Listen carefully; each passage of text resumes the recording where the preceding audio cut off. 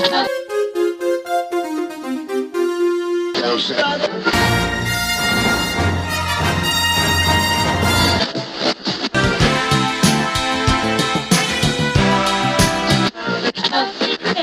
not playing with Lex and Dan.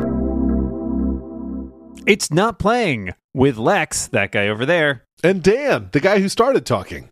That's me. Wow, amazing how that works. That was like a boomerang of introductions. Lex, it's good to be back with you watching movies that one or both of us hasn't seen. What a gift, Dan. It's a gift that many people wish they could return, but no receipt was included. Yeah, it's theirs for life. This is it. Happy birthday. Yeah. Well, this is an entry in the movies I have not seen category. I have seen it so many times. This might be one of the movies I've seen the most of. I don't even know why. I do like it, obviously. Otherwise, I wouldn't keep watching it. I would hope so. I'd be very confused if you're like, I have seen this movie a billion times and it is awful. Here, let's watch it. It's a good hate watch. But Dan, tell me everything you know. The film, I almost gave away things, about the film GoodFellas. I know that there's, for some reason, an intercapped F. I have questions about that, but I'm just going to let it go. Macworld. GoodFellas. It's the 1990 picture, GoodFellas. Okay. It's a mob movie. It stars Ray Liotta. He plays Henry Hill. Is that right? Mm-hmm. That's and it's a story of his coming of age, and I feel like the beginning, the first lines, as far back as I can remember, I've always wanted to be a gangster or something like that. Mm-hmm. It's talking about him as a kid, and I think looking up to the gangsters and how he becomes a gangster. Is this Joe Pesci in this? He is, in fact, in this movie. Is this a you laughing at me, or are you talking to me, or whatever? Is that from this? Am I wrong? You have the right conversation, but the wrong line.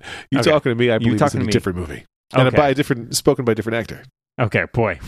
I'm not all right. I'm not great. You on talking to me movies. is De Niro in Taxi Driver, if I'm not mistaken. Yeah, that is De Niro. I have seen Taxi Driver. I thought that was Am I a Clown? That's not De Niro though. Different. Okay, those are two different things. Oh my god.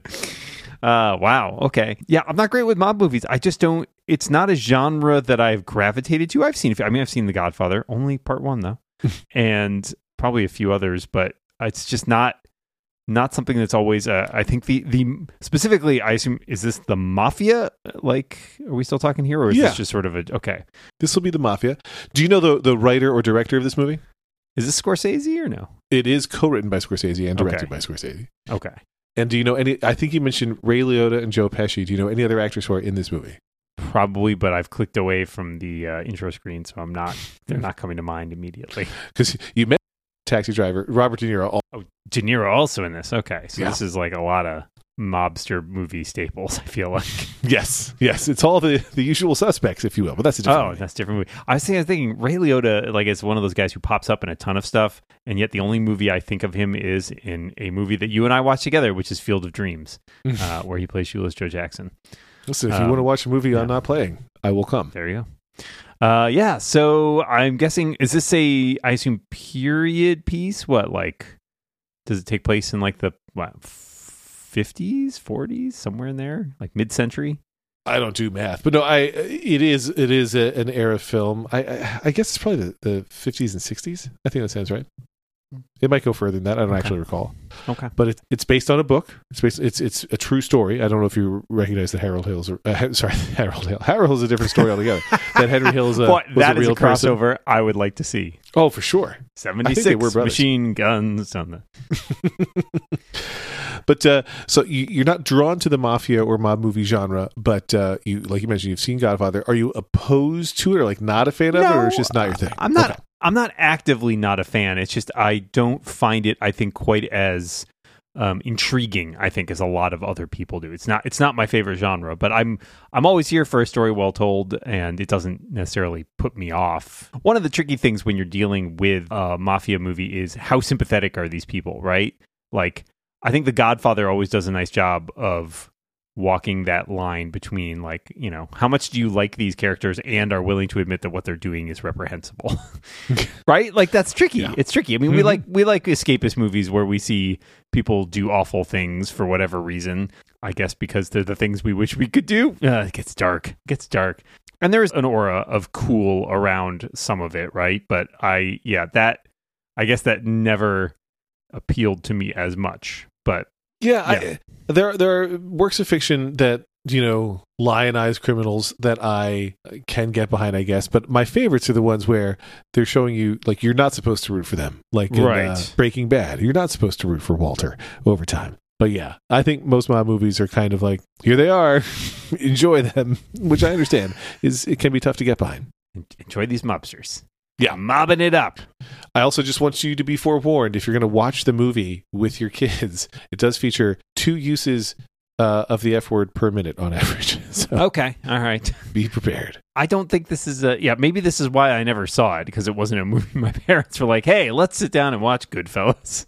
And you were like, fuck yeah. Well, you and I also watched Scarface back in that's true, we did 1 or 2, which is also similar. I mean, different era and different type of, but like organized crime fundamentally as a, backdrop. A movie which a lot of people love, and I think you and I both thought was okay. Right. But yeah, I'm intrigued. I know many people reference this movie a lot, and it is one that I have never seen. So, well, I'm excited to watch it with you. Looking forward to having my gaps filled in. Yeah. And that's also a mafia punishment. I thought we were going to say something about dentistry. Hey, I'm going to fill in that guy's gaps. There. Oh, really? It's because my teeth are just a little... Oh, God, that's not what you meant. Yeah. Well, Lex, you and I are going to watch GoodFellas together, but I am so delighted that we are also offering, for a limited time only, not true, this ability to watch this movie along with you and me for members of The Incomparable. Get out of town. Okay, all right. All right, I'm going. No, I'm back, and I'm going to tell you how you can become a member of The Incomparable and get such amazing bonus features. Go to theincomparable.com/members, sign up for one of our many offered plans, starting at just $5 a month, and you get a ton of benefits, such as bootleg episodes, episodes recorded but not edited yet. You get bonus content, including every single commentary track for everything Lex and I have watched for Not Playing, all of them. That's like... I've actually lost track of how many episodes of the show we have done, but it's got to be like 50 movies at least, maybe more. Oh, yeah. Probably more. And a ton of other stuff, including some swag. And just recently, as we record this, our brand new Discord member community. Awesome. Wow. Who knew? And just in case that wasn't enough, you get the warm, fuzzy feeling of having supported your favorite podcast. And if you decide to send some section of your contribution to Not Playing, you get to support me and Lex directly, which is amazing. Well, as we record, Dan, this is roughly the 76th or 77th movie we've watched together. Wow. 76 movies. That's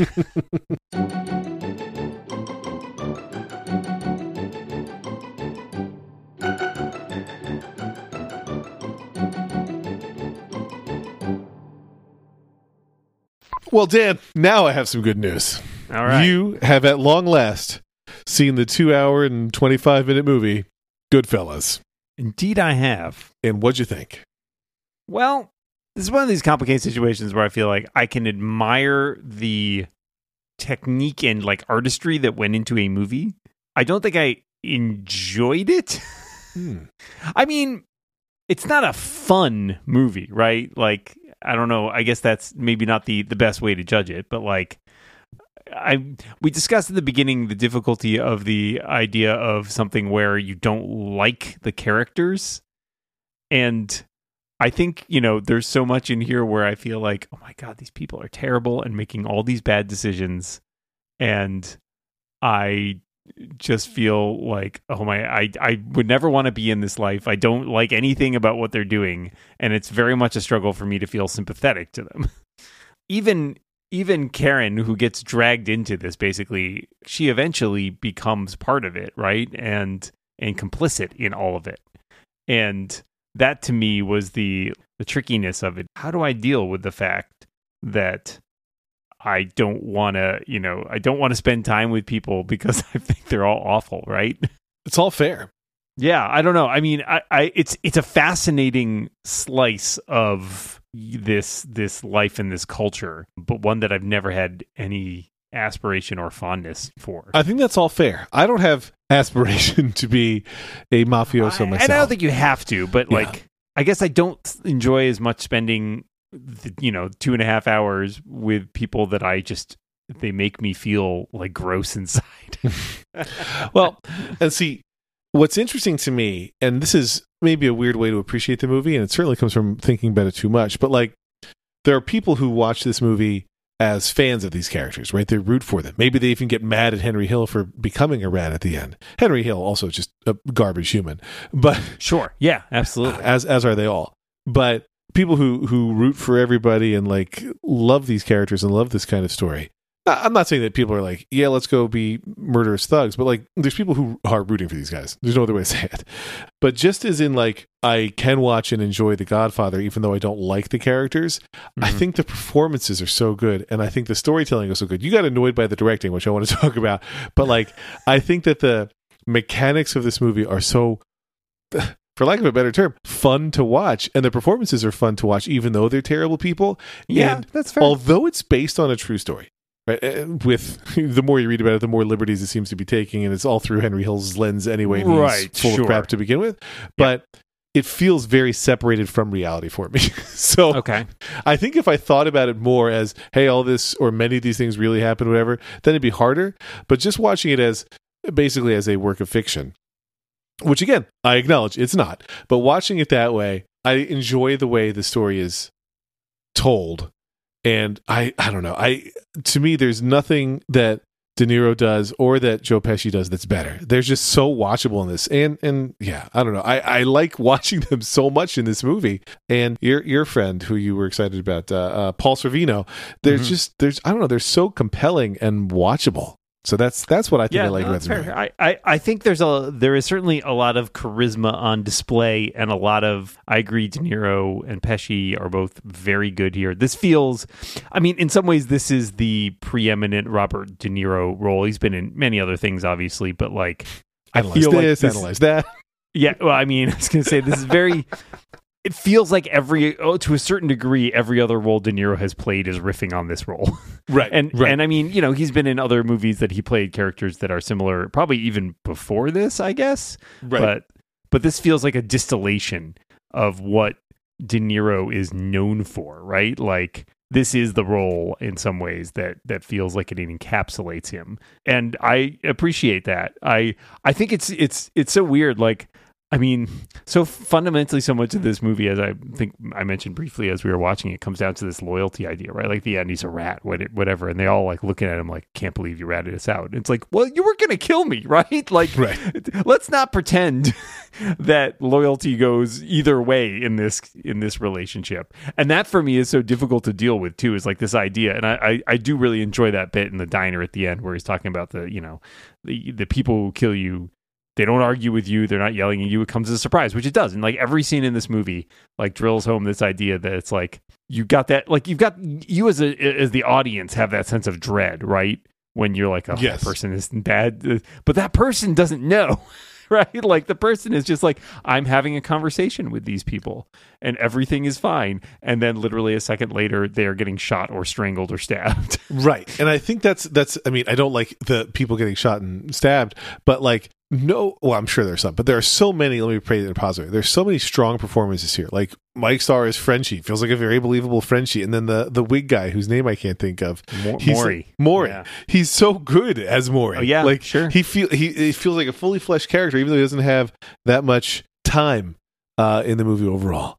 And I just I really enjoy those things. I wanted to ask you. I have so many things I want to ask you, actually. First of all, what motivates you in life? No, so there's a scene near the end where Karen goes to visit Robert De Niro, and he gives her some money, and he's like, hey, do you want to go check out dresses? I believe it is intentionally ambiguous what's happening in that scene. What do you feel like is happening in that scene? He tells, go check out the dresses, and she's walking. He's like, keep going. And then she sees some thugs eventually, and then she runs away and drives off. I think if he was going to kill her, he would have killed her, right? Like, to me, that's what it feels like, is that it's deliberately meant to be frightening because we're seeing through her eyes, and it feels foreboding. But part of me thinks, hey, I don't know. It's hard to tell, right? Like, it's so hard to read these people when, like, they have a perfectly pleasant conversation, then they kill somebody. Right. But, like, to me, I do feel like it's definitely deliberately ambiguous, but I believe that if he really wanted to kill her, she wouldn't have gotten away.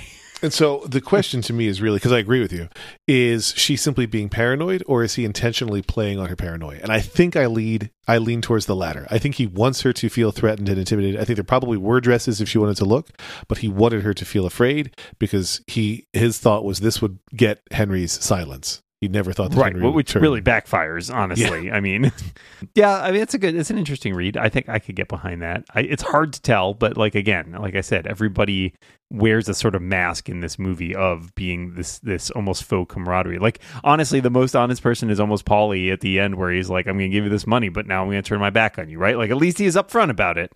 And he's like, yes.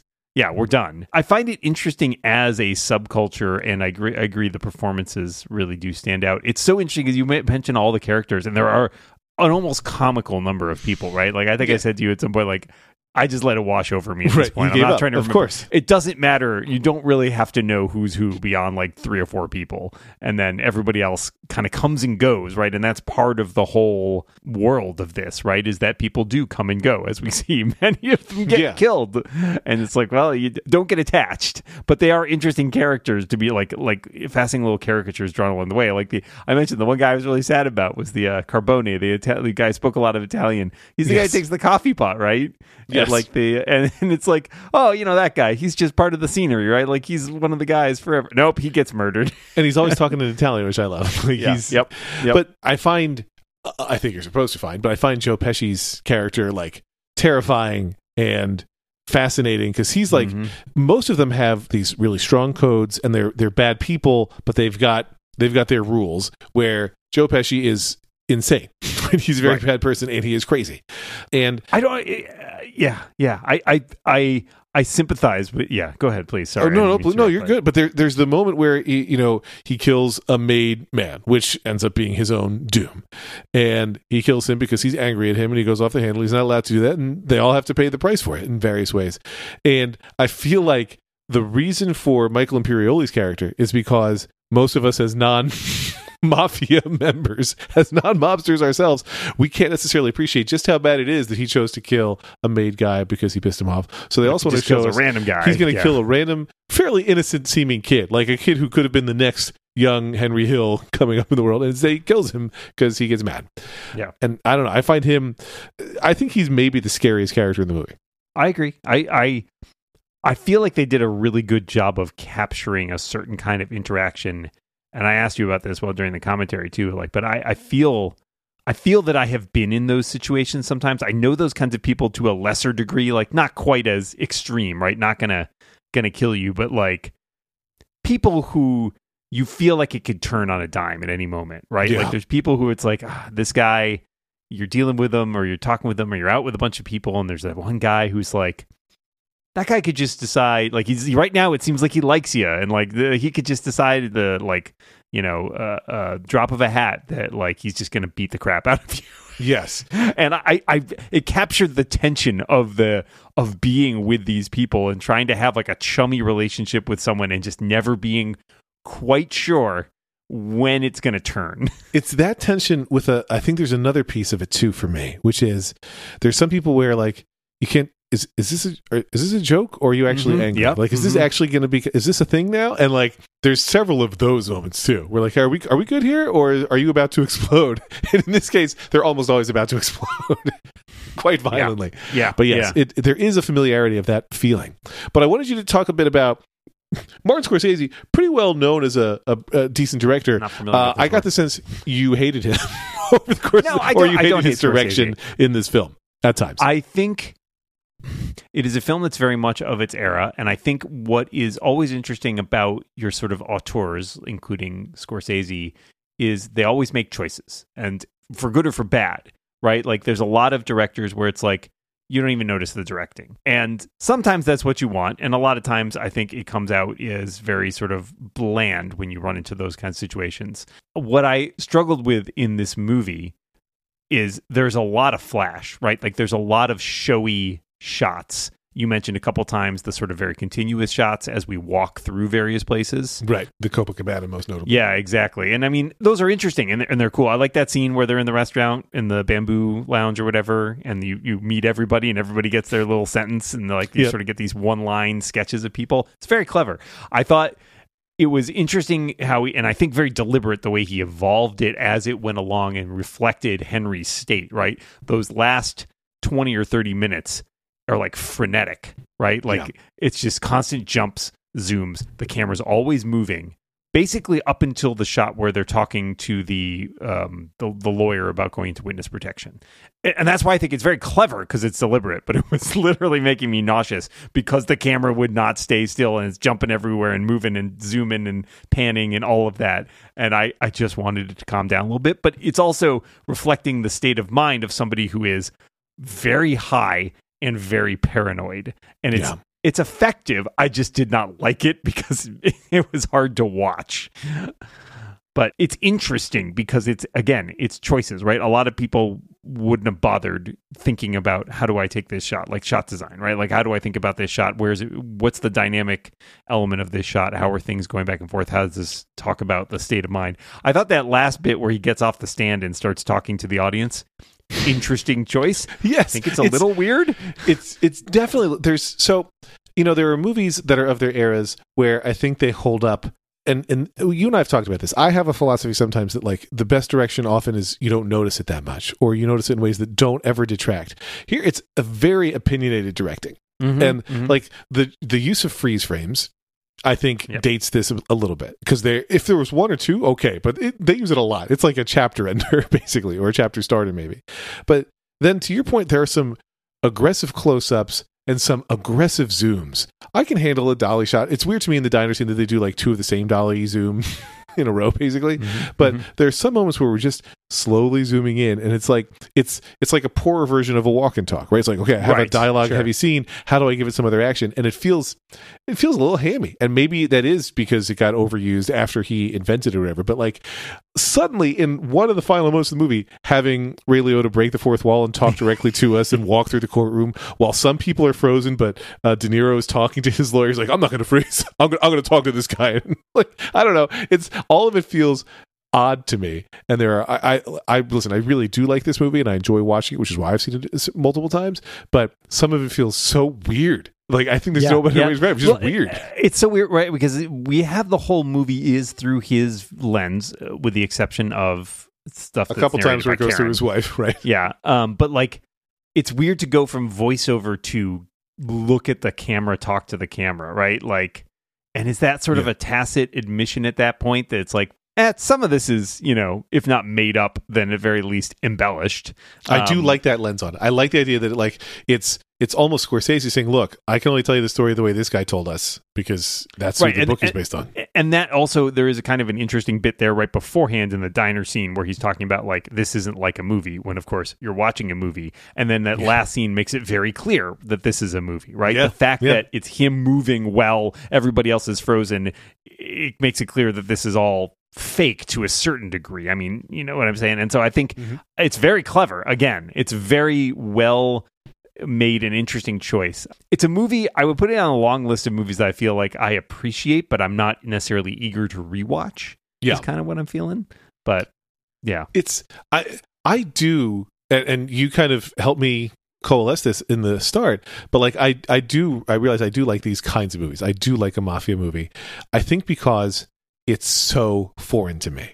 Like because there's a common thread in a lot of mob related films where they do have their very specific rules and their total their non-hesitation about just killing everybody, and these are people you can't kill, and eventually some of them get, and like there's something about it that I find fascinating, not alluring, but fascinating. And I think you are right when you talk about this as a classic De Niro role, but it also feels to me, even though it's obviously post movies like The Godfather, it feels to me like a classic of the genre. Like, it really hits on all the things and shows them suffering for it, not just death, but also like misery and arrest. It also has that slightly, it's almost like a series of vignettes too, right? Like, I think it's not a movie that has like necessarily a straight through line, which is often true, I think, with movies about people, like biopics. It's not like a okay, and this is the one story I'm telling you. Like, it's really the story of this guy's life. And so you have all these little episodes within it that culminate in something, but it's not like you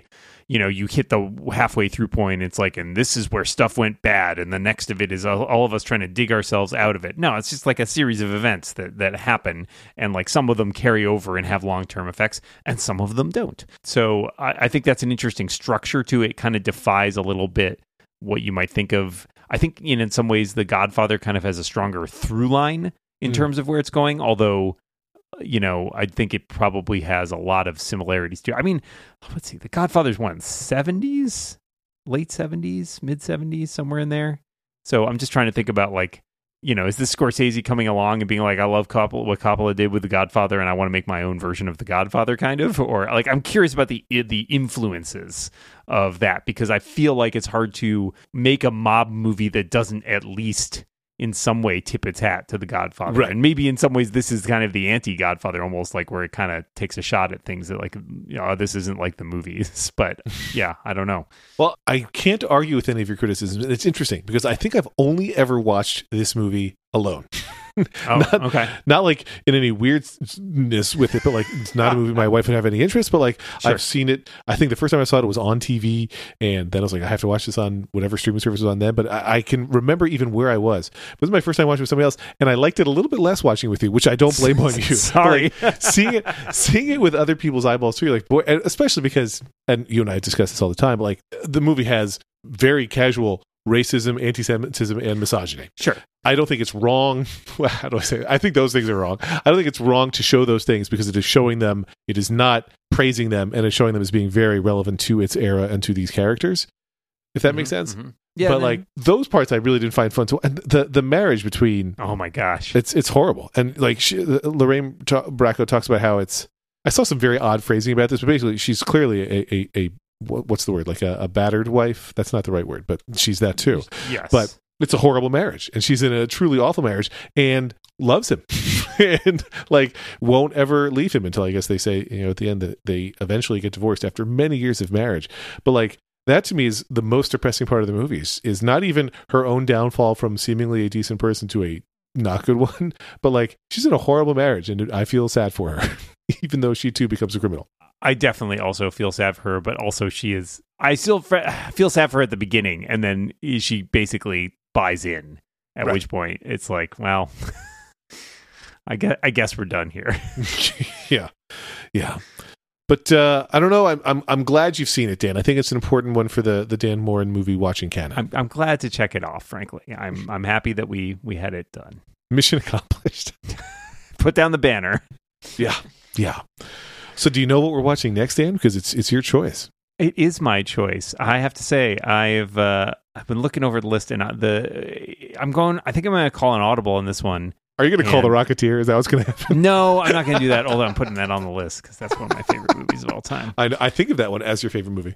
It's not my favorite movie, but it's up there. No, we a couple weeks ago when we watched, or last week, I guess, we watched All the President's Men, and I started thinking about Redford and my favorite Redford role, and I think we got to go with Butch Cassidy and the Sundance Kid next, because I maybe I feel similarly about that you do about this movie, and now I'm worried that like I'll watch it with you and won't like it as much, but I feel like I gotta give it a shot because it's a top 10 for me. It's a top 10 movie. That might be one of the oldest movies we watch on this podcast.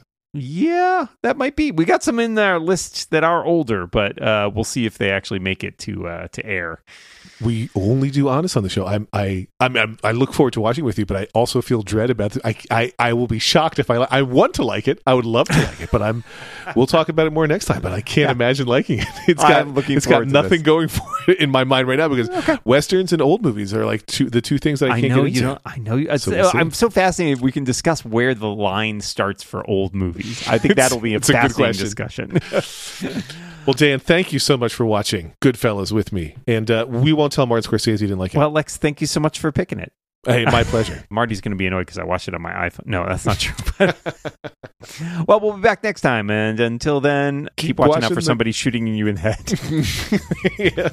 Keep watching your 6. Yeah, just good advice. Good advice.